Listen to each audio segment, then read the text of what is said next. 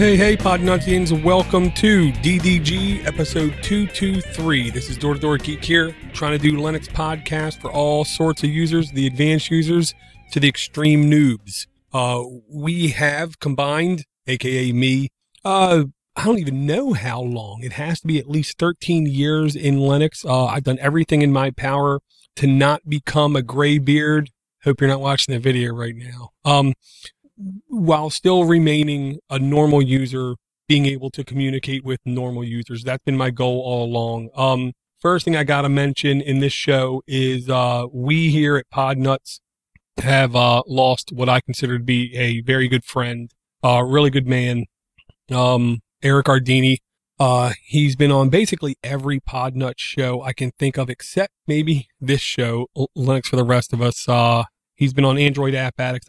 I honestly don't even know how long it's been that long. He's been on Android App Addicts.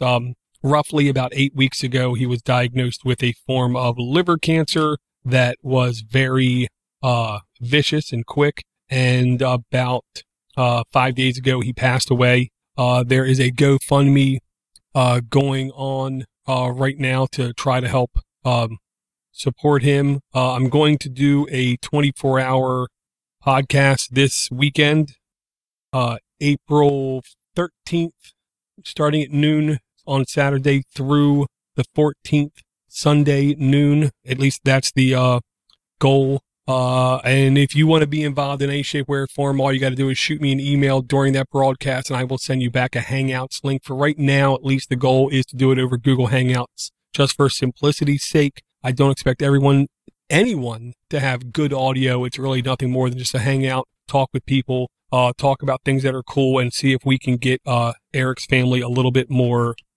money to help with this transition in life after Eric Ardini. If anyone has stories or anything that they would like to say about Eric, that would be, I think, a really good time to do it. I will say I don't know who's going to be on with me. It's going to be a wild card kind of thing. It can be random listeners, or it can be other hosts from the Podnuts Network. I didn't give anybody a lot of notice because I honestly wasn't sure if I could talk about Eric without breaking down. The last couple of days have not been good.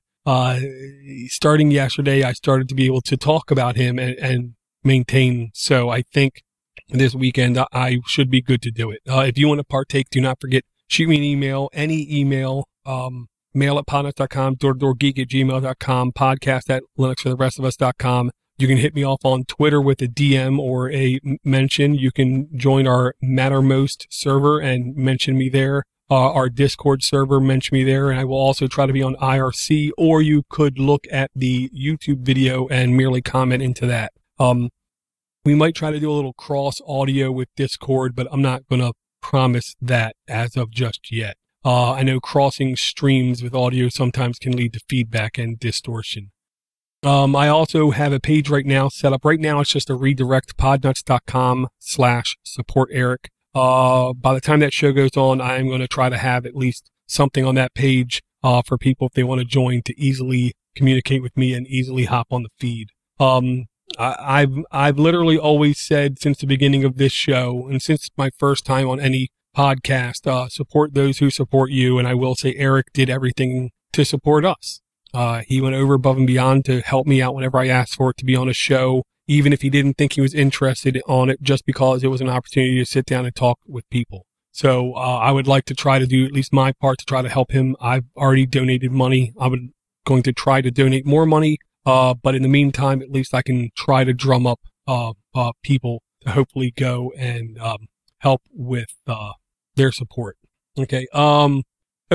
Also, do not forget September 20th through 22nd, Grand Rapids, Michigan TechCon Unplugged. It's a conference event being put on by Jeff Hallish from the Computer Repair Podcast and Paco LeBron from Tech Life, Podnuts Daily, in conjunction with Marvin B. from Podnuts Pro and with help from Matt from the Computer Business Marketing Podcast, which I think it's right now in the middle of changing names. Guys like Matt Rainey's going to be there. Martin Urbani's going to try to be there. Mike Tech is going to be there. If you don't know Mike Tech, then I don't know. You need to go watch some Mike Tech. There are a few guys out there with as much experience, as much gristle with doing computer repair as him. And if you're at all considering getting into computer repair, computer support, entrepreneurship of your own, I definitely encourage you to try to be at that event.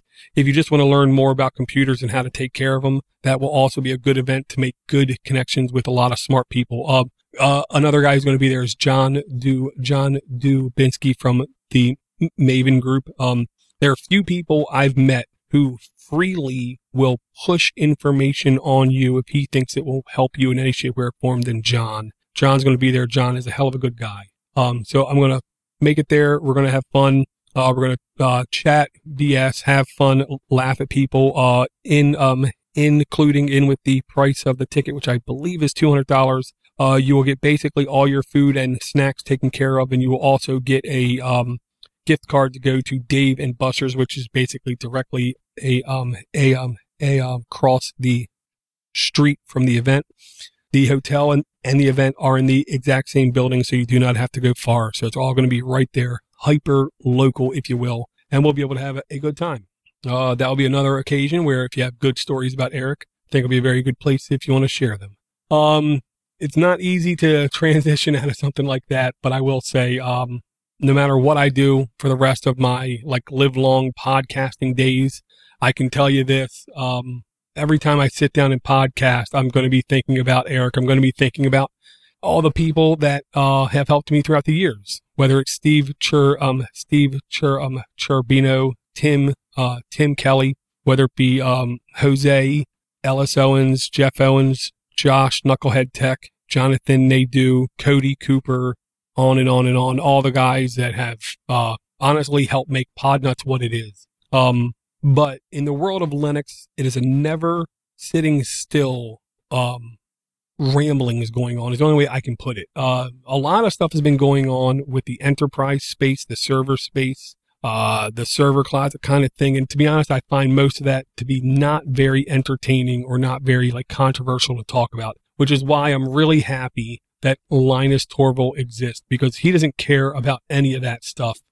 He just wants to talk about stuff that he deems potentially important. And there's a link over on ZDNet, which is literally covered head to toe with ads. I'm running this in Firefox, and I'm pretty sure I'm going to change this image that I show on the webpage to a different browser, maybe Brave or something else, just because this is getting really bad. But there's a interview basically mentioned in this article from Stephen J. Von Nichols, where a guy sits down and talks with Linus about the state of the Linux desktop. They first kid around and joke a little bit because you have to, because everybody makes fun of the idea of the Linux desktop. But he says basically that it is in trouble. And I have to agree with him. It absolutely is in trouble. What he mentions is that it really needs to worry about Android and Chrome.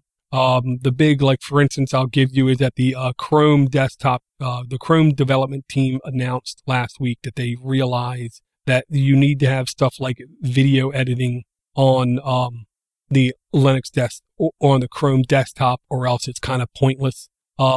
This was from TFIR. I have no idea what this channel is, but the guy sitting down giving the interview with Linus Torvalds is a guy who I've seen his face thousands of times around the world of Linux. He apparently, I believe, started his own website up, and he's a really smart guy. He talks a lot about Linux. He sits down, and Linus basically says Android and Chrome are in position to become the Linux desktop that people look at and experience, and I have to agree with him. And I will say I've had in the past to what I think is to be one of the best non-Windows, non-Microsoft experiences with a device, and that was my Jide Ultra Remix tablet. It was basically a tablet computer flipped up with a good keyboard on it. It was basically a hardware emulation of the Microsoft Surface 2. But it was running Android. It was running the Remix OS desktop, and it was unbelievably good. No, it was not a full-featured desktop, but 99.99% of the users out there do not need a full-featured desktop. They just need something that works. You could browse the internet, you could browse Facebook, you could browse YouTube, you could do simple emails, you could do simple little apps, you could do all of the WeChat or any other Telegram or Signal kind of thing you wanted to do. Because it was also Android, it basically meant you had the complete Android Play Store available to you. So there wasn't too much you could not do on that device. But you could not run full-blown Linux on it. That was one of the shortcomings. Chromebooks now, you can run Android apps on a select breed of Chromebooks. And to be honest, the Android experience on them is not bad. It's not like a phone because most apps are not built for phone, for tablet size interfaces. So it might not be completely normal. Android apps are typically also not made for a mouse, so it might not completely fit, but I can tell you on my Asus Chromebook Flip, I believe it's the first generation one, I am genuinely shocked how functional that device is as well. Now, technically it's running the Linux kernel in the background, and now you've been able to run Crouton and Crostini for years, for literally, I think 3 or 4 years.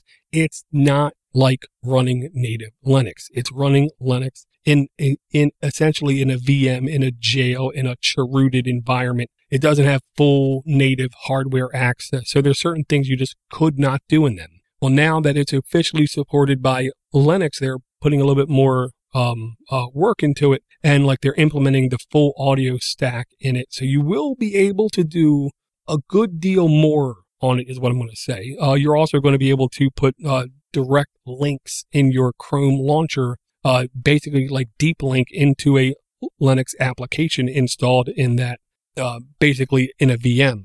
And with those two things progressing and moving forward, that is what looks like is going to be the acceptable Linux desktop here for the next 2 years, unless something drastically changes. One of the things that Linus complains about is basically the fragmentation. And I really don't like that word fragmentation, but he complains about the fragmentation in the Linux desktop. And I will say, what I don't like about the Linux desktop is how no Linux desktop has a smooth introduction experience. Doesn't matter if you load OpenBox, Fluxbox, i3, Rat Poison, GNOME, KDE, Plasma, Mate, Cinnamon, any of them, Bungie, any of them. The very first time that you launch it, it does not give you an introduction as a new user on how to use this desktop, how to maximize your usage in it. What are some good workflow examples in it? Now, if you take the time to sit down and learn any of these desktops, they're all really useful and functional, and you can get virtually everything done in them. But they are very different. It would be nice if we would have our nerd desktops in the background that we could load and we could run if we wanted to. But it would be nice if there was a standard desktop, which will never happen in Linux. But it would be a really nice thing if we could download OpenSUSE, Fedora, Red Hat, Ubuntu, Debian, Slackware, any of them, and just load it up. And by default, we would have a very similar desktop across them. That would make it a little bit easier for people to switch or to go into different desktops. Also, it would be easier if you were helping somebody running their very first instance of Linux. You wouldn't have to precede their question and then go back with like 10 different questions. What is the distro that you're running? What is the version that you're running? What is the desktop that you're running? And all these questions before you can actually help them. That's one of the reasons why terminal commands seem to be the easiest way to help people, because as long as you know the distribution, then the terminal commands should work. Most new users do not want to type things in the terminal, so it's a little bit cumbersome to help them because they don't really feel like it's a natural progression. So I understand Linus saying a standardized desktop, and that's what you get when you run Android on a laptop, on a tablet, or on a phone. You get a standardized desktop, even if you get a Samsung or an HTC or a Xiaomi or a Huawei or an Oppo or a OnePlus One or a Motorola or any of them, and you boot it up for the first time, you're going to be able to get around that interface because it's very much like every other Android interface. Chrome OS. Once you've ran basically any Chrome OS, you can basically navigate your way around any other Chrome OS. So that it's ubiquity. It's very easy to go back and forth. In the world of Linux, we don't have that.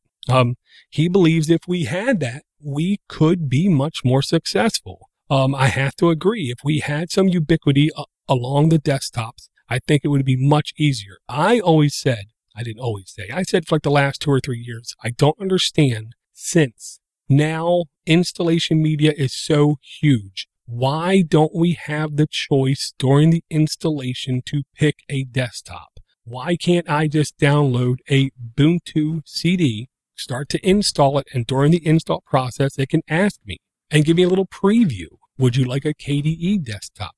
Would you like a GNOME desktop? Would you like a Mate desktop? Would you like a Cinnamon desktop? And just let me have the options. So that's when I tell somebody to download the Ubuntu, I only have to give them one link, and then I can tell them, this is the desktop I use. You can install that one if you want. But there's no desktop that does it. They all have their favorites. They all have their favorite child, and they all like to act like the other children don't exist. I do think it's going to be a hindrance. I do think it's going to slow down Linux adoption, no matter how you look at it. And a super quick tangent divulgence. I basically had to unsubscribe from every Linux podcast in the universe, except for Going Linux, Distro Watch, and maybe 1 or 2 more. It's because I really could not stand listening to people speak on things, consistently state them as facts, yet consistently be completely wrong or apparently do zero research before they talk about stuff. I try to only state a fact as a fact when I am absolutely 100% sure at that moment in time it is a fact. And if it is not a fact, I try to make it clear to everyone it is a opinion. The example I'm going to use is, what was it? Oh man, I'm trying to remember. I'll try. This is one of the problems with doing the show by myself. When I get an idea in my head, then I try to set it up and then I forget about it. I'll just say, if you the stupidest people I've ever met in my life proclaim that they're intelligent. The smartest people I've met in my life proclaim that they're normal intelligence. If you need to know what that means, what that entails, how that becomes, just do a quick Google search on Dunning-Kruger effect and imposter syndrome. A lot of the Linux podcasts I listen to definitely suffer from the Dunning-Kruger effect. They know 5%, but they think they know the entire world. Then you listen to like Going Linux, where they're like average intelligence in Linux and they know it. So when people ask them a question that they don't know, they do the research and then they come back and answer. So everybody's smarter. So, I've now like cut down my podcast. I'm down to like 150. So, I will say, I still think Linux is going to be fine. I honestly think, we Linux users are still going to be in the niche, unless we get some sort of desktop supremacy. I also think we do not have to worry about viruses or infections or any of that stuff for at least the time being. I do have an email I want to get to. The main reason being, if I get to the email, then I'm going to be forced to do the proper research on the email and properly answer him in the email back. It's been in my inbox for at least a month. It's been difficult to research is what I'm going to say. So if anybody out there has an answer to this kind of thing, don't hesitate. podcast@linuxfortherestofus.com. It says, hi, I've been listening to you for a long time, and I thought of you to ask a question that I haven't been able to answer via Google. What Linux desktop music player can I use that will write my playlist changes to an M3U file kept in a main music folder? I don't want to always have to export playlists. Just always use the M3U file all the time. Use case, I think all my music be between my phone and various computers. I use Neutron Player, which can save M3U changes using the path format music artist album track.mp3. And I can't believe while an Android app can just keep a playlist file up to date, I can't find a Linux player that will do the same. Have you ever come across a Linux app that can do this? Now I want to check my email really quick by just going over here, M3U U3, M3U. That's one of the reasons why I can't find it.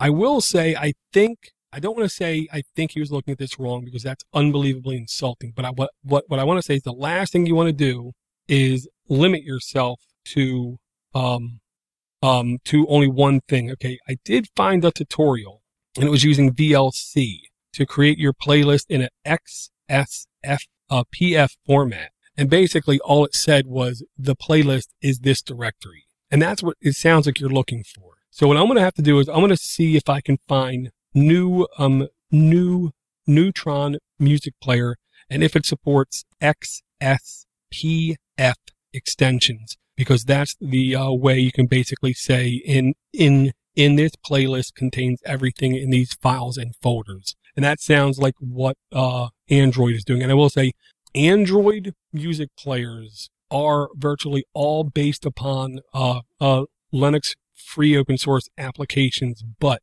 they have a very high level of polish on every one of them that I've seen. Without any doubt, I'll say I think that is absolutely the case. So anything that an Android music player can do, a Linux music player can do too. Unfortunately, I'll say you might have to change music players. And to go from Linus complaining about too many desktop choices, I thought this was an appropriate link because I like tiling window managers. And over here on TechMit, they have the 10 best tiling window managers for Linux. It's a little difficult sometimes to explain to someone who does not know what a tiling window manager is and how it acts and reacts. In a lot of ways, it like acts and reacts like an archaic computer back from the late 80s. What happens is you load an application, and most of the time that application will literally take up the entire desktop. And to get the application to not take up the entire desktop takes work. Or if you want to split the windows, you can have them side by side or top bottom or some arrangement like that. But it isn't something that you might naturally know. But I like tiling window managers because I can do everything I need to do on the keyboard itself. And by everything, not really everything, but virtually everything, from moving windows, changing windows,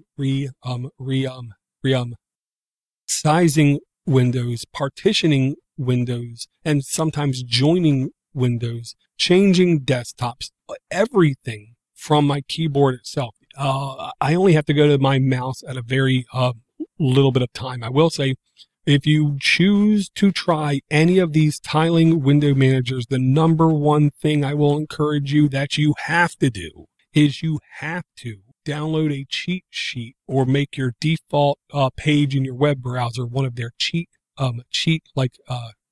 sheets that show you all the key strokes to get things done, or else you're going to be in a really hard place because you're just going to want to quit. It's like the first time you use VI and you don't know what you're doing, it might take you 20 minutes to exit VI. Same thing with these tiling window managers. If you don't know the proper keystrokes, you're going to be in a world of hurt. If you like your trackball mouse or you have your mouse and you love to use your mouse to work in your desktop, you probably don't want to use a tiling window manager. I will say that they list 10 of them. Number one, i3. Basically, you can stop right there. I got no problem saying that out loud. i3 is really configurable using mostly human-readable text in their configuration file. Their configuration file is easily shareable, easily backupable, and easily put onto a brand new computer, and everything basically looks the same from computer to computer. Going down the list, BSPWM, I have heard of that one. I've never ran it. I will say I do like the look of it, the feel of it. i3 is definitely very flat, not a lot of curved edges, not a lot of colors. This one, I'm not even going to try to pronounce. Herb Stelufin WM. I have no idea. But I definitely like the look on this one. This one definitely looks more advanced than your normal tiling window manager. Awesome Awesome Window Manager is fantastic, but it is so impossible to search for on Google because it's called Awesome, and that's a little bit bad. The main reason I stopped using Awesome is because I believed it was I believe it was deprecated. I thought it wasn't getting any single updates for like 3 years, and it didn't get any updates. All of a sudden, like 2 months ago, got an update. But I still believe it's not going to be compatible with Wayland-enabled desktops, aka in the next year or two, you might not be able to load Awesome on whatever distro that you choose to download, where i3 is Wayland compatible. So that's why I went to i3. Tilix, T-I-L-I-X. I did actually run this one for a while. This one, I want to say, was one of the ones where you definitely had to use right click a fair amount to get things done. And to me, that was counterproductive. I don't like using right click. Xmonad to me was the same thing. You definitely need a little bit of clicking involved. Sway. This is the one that I have not had a chance to try out yet. This one was a Wayland compatible i3 window manager. So this one definitely caught my eye. So I'm going to definitely have to try this one out, at least in a VM, see if it's any good. Tmux isn't really a desktop. It's a terminal multiplexer. So we're going to stop reading the list right now. I'm not going to go any further because they left desktops behind. Next link in the notes. We actually did bring a lot of these kinds of links, years ago. We were at least semi-fascinated with the idea of creating your own distribution. And on Analytics India, it looks like they have a listing of 5 tools that will help you create your own Linux desktop. It does not look like any of these are as robust as the tools that we had back in the day. But back in the day, I will say I think things were a little bit simpler, and you could make one tool that seemed to work on a multitude of distributions, and it seems like those days might be over. There's a little bit more complexity in each distro. So what we're seeing is a lot of tools heavily geared towards a single distribution, and then you can recreate that one distribution. But the very first one I've never heard of, Linux Respin, and it says it's a fork of the discontinued Remaster Sys. Remaster Sys to me was the most fully developed, fully functional, full-featured one of these tools I've ever seen in my life. So the fact that it's a fork of that tool makes me feel a hell of a lot better about giving this one a try. It was very easy to set up default profiles. It was very easy to set up default applications. It was very easy to set up default configurations in those applications as well. So if there is one I'm going to suggest anyone takes a look at, it is Linux Respin. If it's anything like Remaster Sys, what you can also do is hypothetically, you like to use Ubuntu Mate, hypothetically. You download Ubuntu Mate, then you might spend between 3 and 35 hours tweaking things, downloading applications, setting configurations, getting everything what you consider to be just right. What you can then do is run this tool, and basically it will make a installable image of everything you currently have installed and configured. So if you want that same type of desktop with the same applications, with the same feel on a different computer, you can use this kind of tool to basically copy the operating system. So I thought that was definitely a very good one. That is definitely on my list to download and at least play with for a couple minutes. After this, it gets either obscenely difficult or extremely simplified or focused is what I'm going to say. After that, Linux from scratch. Yeah, that's kind of like tools that will help you create your own distro, but you're literally like the maintainer of your distro too. This is the tool you use when you don't want to create your own distro, but you want to understand the creation process of a distro. So yes, you can, but in reality, you use this because you want to learn what it takes to create a distribution. After that, you have PingEye Builder, which is really heavily geared towards PingEye OS, which is fine, which is fair. There are many people out there that really like PingEye, and I will not say they're wrong. It was a pretty smooth desktop, a pretty smooth experience. Definitely more mouse focused than I'm accustomed to, but I will say, in a pinch, I would definitely use that distribution. After that, you have UCK Ubuntu Customization Kit. I did use this at least 1 or 2 times in the past, and I was pretty satisfied with it, is what I'm going to say. It was definitely only Ubuntu focused, but if you are a Ubuntu user and you like to create your own distribution or your own spin for your own personal use kind of thing, very acceptable, very usable, very easy to use. Then we have SUSE Studio, SUSE Studio. If you like OpenSUSE RPM-based distributions at all, I can tell you right now, SUSE Studio will take any amount of work you put into creating a distribution, and it will make it so simple the next time you want to install. I'm not a huge fan of RPM distributions, period. Pause, deep breath. But OpenSUSE and SUSE in general is among, in my opinion, the most solid desktop RPM experience you can get consistently, version after version after version.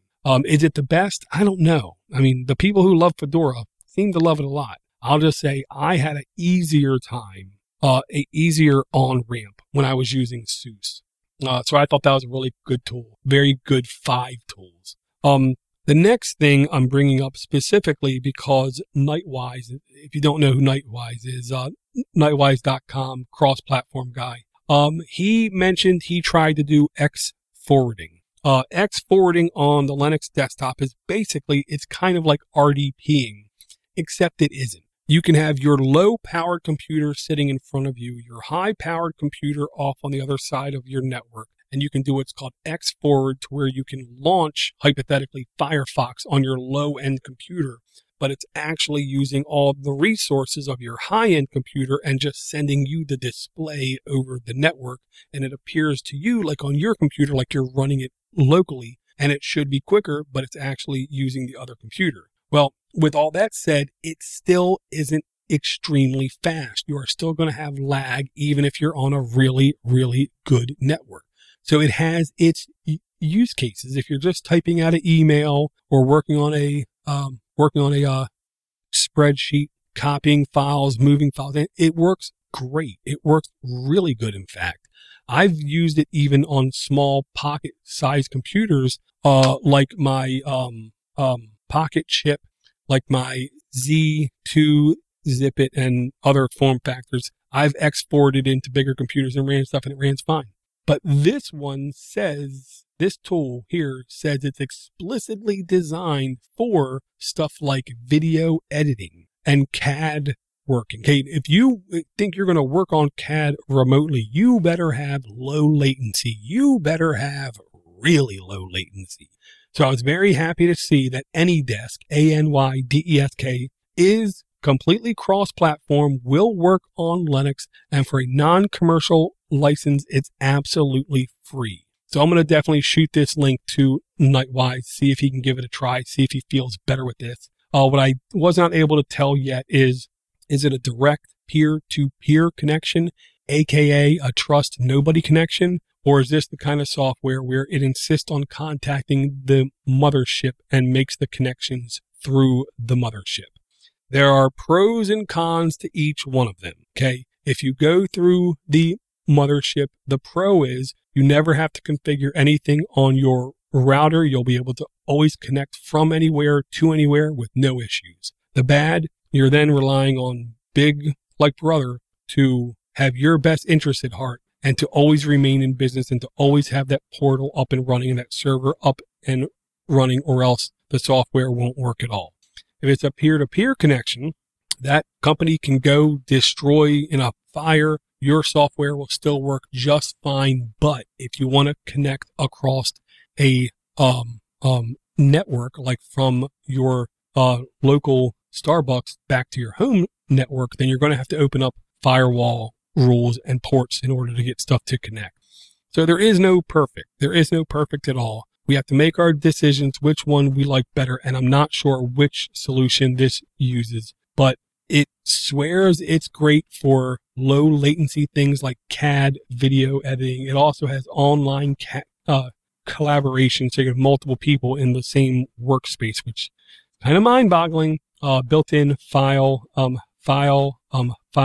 transfer, lightweight, has to be lightweight or else it isn't snappy, and you can record sessions. I will say I'm a big fan of the idea of recording video sessions just to make it easier for the next person trying to do whatever you're trying to do. Next link, honestly, I don't feel good about. It's one of those things I have very mixed feelings about. I'm always happy when I hear private conglomerate companies acknowledging Linux exists. It means that we've made it to at least some point of acceptance, some point of popularity, some point of necessity. So then they have to start to acknowledge that Linux exists. But once they acknowledge Linux exists, then I'm sure they're just looking at how they can use it for their best interest. How can they use it for their own shareholders' best interest kind of thing. So I don't really want them on my Linux computer. Peanut butter and chocolate goes great together, but peanut butter and grape juice, I don't think it goes great together. I'm just going to go on a limb. I don't think it would. And here's the link. Microsoft's Visual Studio Code arrives on Linux as a Ubuntu snap. Whether it's a snap or a Flatpak or an app image, it doesn't matter. All you got to know is it's now easier to install. Now with a Ubuntu snap just means on Ubuntu based systems, it will be easier to install. And here's the real reason I have mixed feelings about this. Every developer that I trust, who I know has experience in multiple IDEs, they've been doing this for more than 3 or 5 years. They really know what they're talking about. And they have experience in whether it is Geary, Eclipse, there's a whole bunch of them. I can't think of ATONA. There's a whole lot of them. They all say without any hesitation that the best IDE they've used is Visual Studio by far. It is the easiest to use, the most functional, the least amount of crashes. So if you're a developer and you only use Linux, now you can use Visual Studio Code on Ubuntu-based systems in a very easy fashion. It's basically just an app install away. I'm never going to use it. I would rather have a harder time using my Linux desktop than rely on Microsoft Code for any workflow. Only because I know as soon as I install it and start to use it and start to like it, the clock is ticking. It's either going to be deprecated, it's either going to have functionalities behind a wall where I'm going to have to install Windows, or it's just going to go away and they're going to decide to not support it anymore. And that's just me. That's a decision that I make. Okay, next one is on a Phoronix website. And I will say it was kind of almost ironic that when I loaded all my tabs up for this show, this tab took forever to load. Coincidence? I don't know. I guess it is. But Phoronix has the fastest Linux distributions for web browsing, Firefox plus Chrome benchmarks on 8 distributions. Now here's the real truth, which I hate saying out loud. It almost doesn't matter how quick, how snappy, or how optimized 99.999% of all the applications are on any given distribution, because everybody in the world uses a web browser. Not everybody uses a music player. Not everyone uses an IDE. Not everyone even uses terminal-based tools. Not everyone uses OBS. Not everyone uses Geary or Gedit or Nano or any other thing. But everybody basically uses a browser. And with every day that goes on, that passes, we use browsers for more and more and more functionality. So it's becoming an operating system unto itself, is what I'm going to say. So I thought it was very interesting to just measure benchmark speeds for browsers. Now, they only benchmark 2 browsers. The dirty secret is there's really only 2 browsers, whether it's Brave, Vivaldi, or any of the other graphical browsers with an asterisk. They're really based off of either Chrome or Chromium or Firefox. Now, there are Linux only ones that are not based off of either of these 2, but the user base for them, I'm sure, is insanely low. And then, of course, you have your text-based browsers in the terminal that are, again, the use cases and the number of users are extremely low. but they went through and they benchmarked Chrome and Firefox and a bunch of distros. And I will say, not shocked when I went to the benchmarks. I was really impressed that ClearOS, not surprisingly, was basically the best all around, is what I'm going to say. ClearOS is an Intel-focused distribution that I can't believe I haven't used yet. I don't know why I haven't used yet. Guys like Ike Doherty are helping make it better. When Ike works on something, it's inevitable. It's going to get better quicker than most other things. It just seems like that's like one of the rules of this universe that we live in. With Intel graphics cards, discrete graphic cards on the horizon, I'm going to expect that if I'm running a Intel discrete graphic cards, I'm probably going to go out of my way to run Clear Linux because I would expect it to be even more snappy, even better performing. So I will encourage people out there, if you want to try another distribution and you want to use it as your main desktop browsing computer, I definitely encourage you check out Clear Linux. If you do, don't hesitate, shoot me an email, podcast@LinuxForTheRestOfUs, and let me know your findings, how it feels, how it looks, how it moves, how it performs for you. Because these numbers, while they're not groundbreakingly destroying other distributions, they're consistently at least a little bit better, is what I'm going to say. And that's, to me, kind of impressive that they can do that. Last link is on GitHub, and it's from Kickball, and it's awesome dash self-hosted. And this is just a list. This is the kind of thing I literally just bring to a show just so I have it bookmarked for myself forever now. Whenever I know, man, what was that self-hosted list? I can just go to Google, type in podcast, Linux for the rest of us, space, self-hosted, and I'm going to get this link. This is basically a long link of self-hosted tools from analytics, automation, blogging, bookmarking, calendaring, email, mail delivery, webmail, IRC, SIP, XMPP, social networks and forums. Google Plus is dead. Social networks and forums. The next one might be in there that we might want to use. I don't know. Self-hosted DNS, conference management, content management, e-commerce, feed readers, ebook libraries, file sharing, distributed peer-to-peer, object storage, single click and drag, web-based file managers, games, gateways, groupware, human resources management, learning courses. It keeps going on and on and on and on and on. I love the idea of self-hosted applications because then not only am I accountable for their security, but I also know what they're doing, when they're doing, why they're doing, and I can limit their resources. I will say I would love to be able to play with these on Raspberry Pi devices. There's a doubt in my mind. Only a small fraction of these are installable on the Raspberry Pi. But this to me was a great list. I really hope it just keeps getting updated, is what I'm going to say. Let me see if I can quickly see an update date. 11 days ago. So that's good. That's good. 11 days ago it was updated. So yeah, really good stuff, really good tools. If you want to know, like, what are the possibilities that you can run on your own closed network without other people, sticking their hands in on your stuff. This, I think, is a really good, selection of tools. And I definitely encourage people to check it out.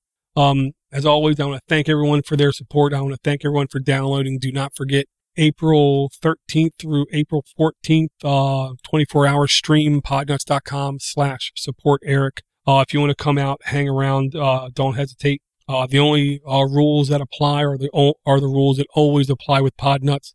We can talk about anything as long as it's family friendly.